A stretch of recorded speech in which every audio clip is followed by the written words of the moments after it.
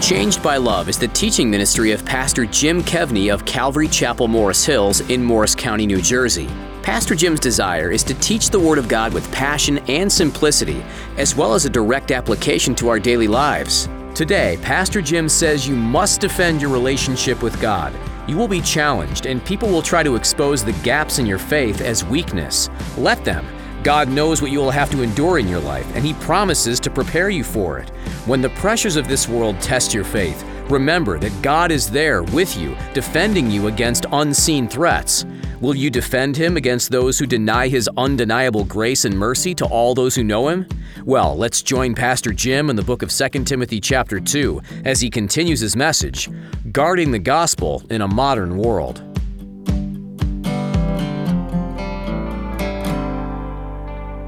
I was at a wedding. One of the guys who worked with me thought it was funny. He sat me next to the southeastern, I got to get my geography straight, the southeastern resident theologian of the Catholic Church.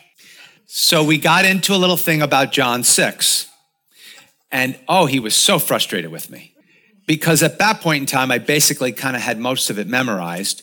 And I kept talking about the inconsistencies of his hermeneutic. Now, nobody at the table knew what I was talking about. A hermeneutic is the art and science of biblical interpretation. And he's like, "You're not a pastor." I go, "No, I own a trucking company." "And the guy who got married works for you." I go, "Yeah." He's like, "I can't believe you know all this stuff." And so he's getting frustrated with me. And so he gets up and he leaves. And he was so mad at me. So was my wife for talking to him the whole night, not her. But but he gets up and he leaves, and everybody's like, "Dude, man, you creamed that priest." I go, no, we were having a nice, intelligent conversation. He goes, "No, he was mad, man, because everything he came at you with, you just was like, oh no, that's this and that's this, and you're inconsistent in your theology of this and that and the other thing." And he was just like, I know, but that's what we're taught. And I'm like, he's like confessing to me. And so we become people who understand these things. And we want to be people who are announcing the good news. And you know what? That may need to happen with a lot of people many times. That's okay. We also need to be ready to explain it to people over and over and over again. And then for a lot of people, they hear it a lot of times, and then sometimes it clicks. Sometimes it clicks quickly for people. Other times it takes a lot of time. 1 Peter 3:15, very well-known verse. You got to know this one. I'm going to read it twice. "But sanctify the Lord God in your hearts, and always be ready to give a defense to everyone who asks you a reason for the hope that is in you." Let's go slowly. "But sanctify," some versions say regard as holy, "the Lord God in your hearts, and always be ready to give a defense," we might say a reason, "to everyone who asks you a reason for the hope that is in you." Now, I try to remind myself about that verse when I think this. That's a verse that kind of runs through my mind when I talk with people about Jesus, that people won't ask me about my faith unless my hope is obvious. I want to just say that again. People will not ask me about my faith unless my hope is obvious. And so he ends it with meekness and fear. Some versions end it with gentleness and respect. And so we want to be not overbearing about it. We would use our word almost casual about it. I mean, I can remember when people were first telling me about Jesus, the first time I heard it, I'm like, these people talk like they know him. Guess what? They did. They did. Verse 12 also, going back to 2 Timothy, tells us about the Apostle Paul's leadership, his preaching, his proclaiming and teaching the message of the grace of God. That's what he was in jail for. That's what he was in jail for. He knows that's why he has suffered a lot. It's almost like he's telling Timothy and he's telling us that with the call of Jesus Christ, there's going to be some suffering. Some people are going to make fun of you. You're going to hear them whisper behind your back, or they're going to be like, "Oh, he's one of those crazy Jesus people," or something like that. Sometimes I heard people say that. I go, "Thank you for the compliment. I really appreciate it." Now, here's another thing, and you may not want to hear this, but suffering really thins the herd. You say, "Did you just call us a herd of cattle?" Kind of, yeah. Suffering thins the herd. Suffering makes it easy to see who the true followers of Jesus are and those who are not. Yet the Apostle Paul is not ashamed of his suffering, nor is he going to stop serving the Lord because of his suffering. He's going to press on till that head comes off. Literally. That's the only way they're going to shut that guy up. Okay, they're like, how can we shut this guy up? Disconnect his head from his lungs, right? That'll shut him up. Well, not really, right? We're still talking about him today. So it didn't shut him up. He's not ashamed of it at all. So why won't he stop? Why won't he stop? I think a better question is, why can't he stop? Why does he continue to do it all the way up to his last breath? Look at the end of verse 12. For I know whom I have believed. What is he saying? It's a personal thing to me. This is not just a bunch of theological stuff. There is theology in it, but this is a personal thing to me. I personally know Jesus. And his job was to really, you look at the Gospels, and then what was Paul's main job and the other apostles? But Paul was just like, that dude is out there, man. He is so smart. And his job was to what? Unpack what it all means, to teach us what it all means. And he says, and I am persuaded that he is able to keep what I have committed to him until that day. First he says, I know God, and I know he is faithful. And for Paul, that's what made his suffering tolerable. And Timothy's God and our God is the same. And it's the same faith. And so Paul's telling us, guys, you can do this. He's telling all of us. Secondly, he says, he is able to keep what I have committed to him. Now, theologians debate what he means here because he's not clear here. I think he means, personal opinion, I think he means it's just his life. Like, he's like, I've committed my life to him, so I entrust him with my life. I think he's able to keep my life because I've already committed it to him, and I'm not afraid I'm going to lose it. Like, they may separate my head from my body, but guess what? When Jesus returns, they're going to come back together. Somehow it's going to happen, and he's going to do it. And so, yes, he will be executed, but he won't be killed. That's his thinking. I will be executed, but I won't be killed because Jesus Christ died on the cross in his place, and he knows that. He is confident where he will spend eternity, and no matter what Rome does, it doesn't matter. The Apostle Paul knows he will be raised from the dead. He's convinced and confident that God can keep the gospel going even after he is gone. And he has. He has. Now, do we see the gospel declining in America? Yes. Yes. Quickly, actually. Do we see a lot of apostasy in America? Some of you don't know what's apostasy. That is the leaving of the faith. Do we see a lot of that in the United States? Yes. But worldwide, the gospel continues to march on. Continues to march on. And when that day comes, the apostle is confident that God will reward his people for their faithfulness. Verse 13 and 14, we get another commandment. Hold fast the pattern of sound words. Some of your versions say sound teaching, which you have heard from me in faith and love, which are in Christ Jesus. Verse 14, that good thing. Some of your versions say that good treasure. I like the version that says, guard the good deposit, which was committed to you. And then again, you might want to underline this. Keep by the Holy Spirit who dwells in you. So it was committed to you, and you can keep it because of the Holy Spirit who dwells in you. And so it's because the Holy Spirit dwells in you and I that we can keep that good deposit, that we can protect the good news of Jesus Christ.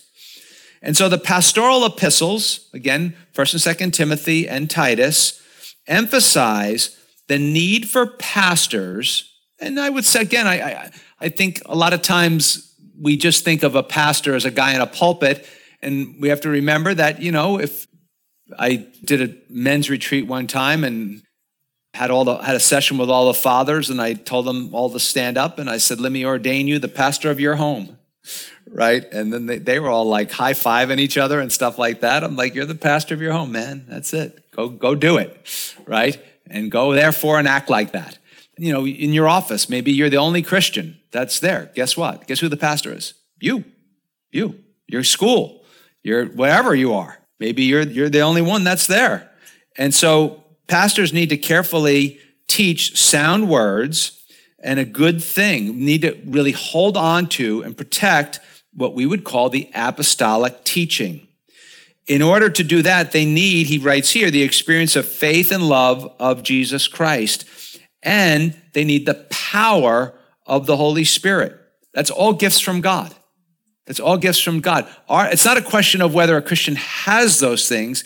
It's a question of whether a Christian wants to put those things to use or not. Words like hold fast and guard tell us there will be temptation from people and ourself to stray from the Word of God. So he's using those strong words. He's saying, listen, there's going to be a real temptation out there. Timothy, he's like saying, you're going to have to work hard at your teaching craft. Anybody who teaches the Word of God, you got to work hard at it. You can't phone it in. The most dangerous thing that can ever happen to someone, and this is something I am very aware of, trust me, is someone who can get up and talk for 40 minutes, 50 minutes, 60 minutes to a group of people without an ounce of preparation. You got to be really, really careful about that. If you said to me, hey, I want you to teach about this chapter in the Bible, and if it's one I've taught before, I could just say, well, give me an hour and I'll be ready. If you said to me, listen, I want you to hop in the car and I want you to talk to a bunch of men about being a good husband and a good father. I said, I'll just say to you, how long does it take to get there? And they'll say 10 minutes. I said, okay, give me a pen, a napkin, and I'm set. 4 words on a napkin, that's all I need. Because I can yak forever. Some of you are like, we know, Pastor Jim. Okay, right? But that's a very dangerous place to be, that you're not going to go into the pulpit or to speak to people without being prepared, because no preparation, I'm convinced of this. And there'll be people who say I'm wrong. If you know it's coming up, sometimes you're thrown into a situation where you don't know it. But if you know it's coming up and you're not prepared, no Holy Spirit. No Holy Spirit. Unless he just wants to rescue the people in the seats from you. That might be true. Okay? And so he's got to work at his craft, and the Holy Spirit is always needed in the explanation of the biblical text. Listen to what they said about the Apostle Paul, 2 Corinthians 10:10. For his letters, they say, are weighty and powerful. Some versions say strong, but his bodily presence is weak. Some versions say unimpressive, and his speech contemptible. Some versions say, and his speech is just nothing. Do you know that could have been written this morning about so many people's opinions of their pastors? Could have been written this morning. Why? Because today, presentation is more important than content.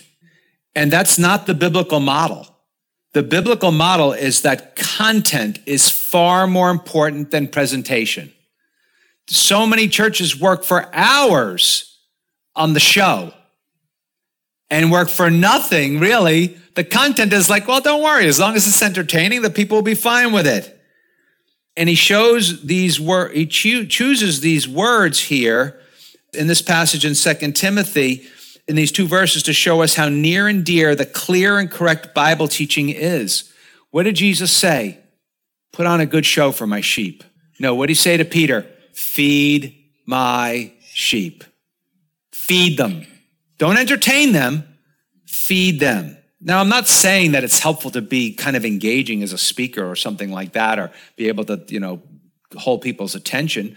But then, I know guys who can't hold people's attention very long. You know what they do? They preach for 20 minutes, right? Some of you are like, Jim, that's your introduction. What do you, but that's fine. Being a false teacher is easy, and it requires little to no study. Being entertaining does what? It shifts the focus from Jesus to the entertainer, to the speaker. Notice I didn't say to the pastor. I don't consider those guys to be pastors. Entertainers, yes. Pastors, no. False teachers are not pastors. They're not doing what he says at the end of verse 13 and not teaching the people in faith and love which are in Christ Jesus.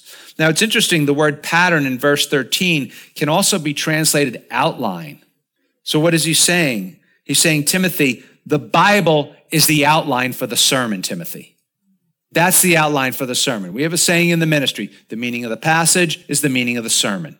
Now, there are sometimes various points within a passage.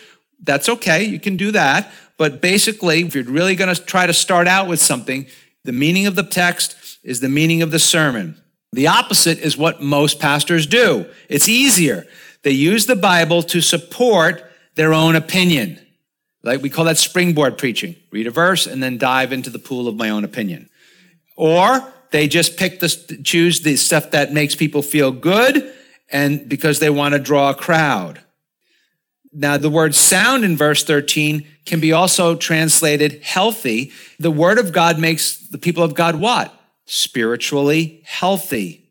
Once again, at the end of verse 13, in faith and love which are in Christ Jesus. Timothy, he's saying to him, as a teacher of the word of God, you should reflect the love and the faith and the love of Jesus Christ to the people that you are teaching as best as you can. In verse 14, the word good could also be translated beautiful. And it's like he's saying, we must guard the word of God from those who will alter it. We must be very, very aware that it's been all through the history of the church, that there will be people who will alter it. Now, people would say, it doesn't matter what you believe as long as you are sincere. All right? Here's my only thoughts. This is totally opinion. You can say, Pastor Jim's opinion. Good, reasonable, bogus. I don't care. Okay? Right? But it doesn't matter what you believe as long as you're sincere. I could see the Apostle Paul just cringing when he hears that. Like, ah. And Jesus would be like, just stay there, Paul. I'm going to overturn the tables. Right?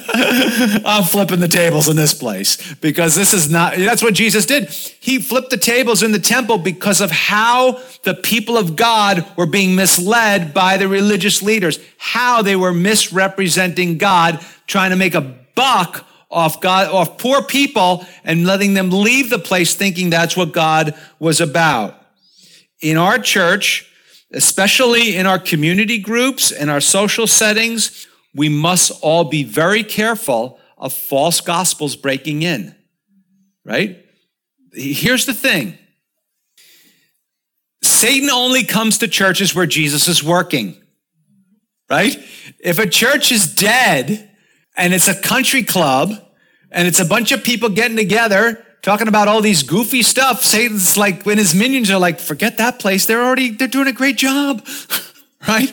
Let's go to the place where some guy's trying to teach people God's word, and let's try and stir that place up.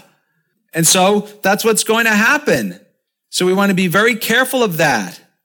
Think of the gospel as this. Think of the word of God as this, as a glorious piece of art. So let's say we had this painting that was this glorious piece of art, and somebody said, you know, that painting is worth like $100 million. And you think, you get your paintbrush out and you go, let me just touch it up a little. What did you just do to that painting? You destroyed it. You made it worth nothing. That's what happens with people who try to improve the gospel or say, well, God told me this, that it contradicts the gospel. What are they doing? They are ruining it. They are ruining it. All of this must be done in full reliance on the Holy Spirit. See, here's the problem. The flesh wants to be liked and popular more than it wants to be truthful. And you look at Jesus at the end of his ministry. How many people belong to his church? Him. I will grant you some of the women that were there were loyal to him to the end, okay? But as the apostles, John was there, but everybody else kind of just ran away. We're seeing the Apostle Paul here. We're going to see he's all alone there. People, they don't need any part of this guy, right? And so a lot of people are more interested in being liked and popular than they are in the truth. And, thank God most of us will see our personal progress. If we continue to follow the Lord, we'll see the progress in others, right? But we should also expect opposition. It's not a matter of if it's coming, it's a matter of when it's coming. In a so-called modern world, continuing the work of the gospel is essential, but it will not be easy. I am convinced that what you're doing right now is the right thing. That right now, if you want to follow Jesus, and I know a lot of the people in our congregation, they listen to the Wednesday on the internet or something like that, and that's fine. That's fine.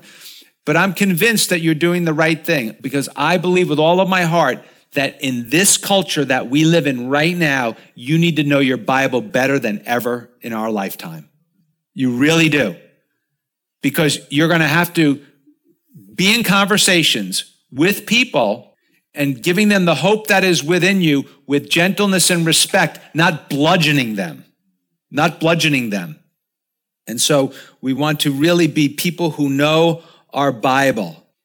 Even religious people will oppose you. They will, because they think it's because of what they do or they're good people. And to them, a lot of times, Jesus is just useful. But to a true follower of Jesus, Jesus is good. Jesus is beautiful, and Jesus is worth suffering for. Not because that's how you gain his favor, but because he suffered for you, we can suffer for him. As you get into the Word of God gets into you. It's the message that saves, and the grace of God announces it, and it is worth the suffering. As you yield your life to God the Holy Spirit, he will provide the strength to persevere until the end, and we'll see some examples of people who did and who did not, Lord willing, next week. Jesus said this, talking about the end of the age, Matthew 24, verse 11 through 14. Then many false prophets will rise up and deceive many, and because lawlessness will abound, the love of many will grow cold. Okay, we live in a lawless society. Lawless. I mean, it's just ridiculous. And what does Jesus say? Instead of spurring us on to love and good deeds, as the Apostle Paul said, it's actually going to cause the love of many to grow cold. Do you want that to be you? I know you don't. I don't want it to be me. Verse 13, but he who endures to the end shall be saved. See, this is the doctrine of the perseverance of the saints, those who endure to the end. And this gospel of the kingdom will be preached in all the world as witnesses to all the nations, and then the end will come. Loved ones, we have been called to protect and guard the gospel of Jesus Christ. Now, I want to be clear. We are not the only church that is called to that. I want to be clear. Calvary Chapel is not the only movement that has been called to that. But many Christians, many pastors, many churches, many movements, many denominations are defecting the faith in our modern world. And we don't want it to be us. Our role is to study the Bible, to teach the Bible, to exemplify the gospel to other people, to explain the good news to a lost and hurting and gone astray world. Jesus said this, John 11:26, and whoever lives and believes in me shall never die. And then he says this, do you believe this? Do you believe this? The gospel is that God placed us here on this earth to love him and to obey him. And we mucked it up. We messed it up. And so in his great love, he sent the Lord Jesus Christ to live a perfect life in your place and in my place, to die on the cross as punishment, taking the punishment for your sins and my sins. It's the only way we could actually come into the presence of a holy God without our sins and the righteousness of Jesus Christ. And to prove God was satisfied with it, Jesus rose from the dead.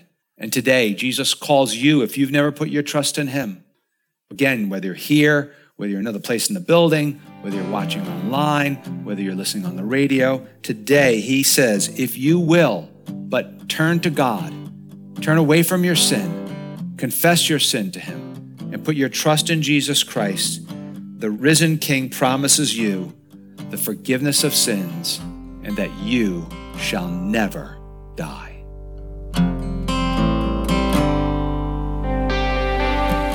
Thanks for listening to Changed by Love with Pastor Jim Kevney of Calvary Chapel, Morris Hills in Morris County, New Jersey. Changed by Love is designed to bring you hope, encouragement, and the good news of the gospel of Jesus Christ.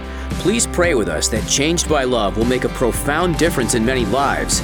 We are stronger together than we could ever be apart. Teaming together in prayer is the key to a spiritually rich life. It really does take a team of praying individuals to reach thousands. Thank you for being a part of the Changed by Love support team. To find out more ways to team with Changed by Love, go to our website at changedbyloveradio.org, or you could call 862-217-9686. Thank you for spending time with Pastor Jim Kevney and Changed by Love.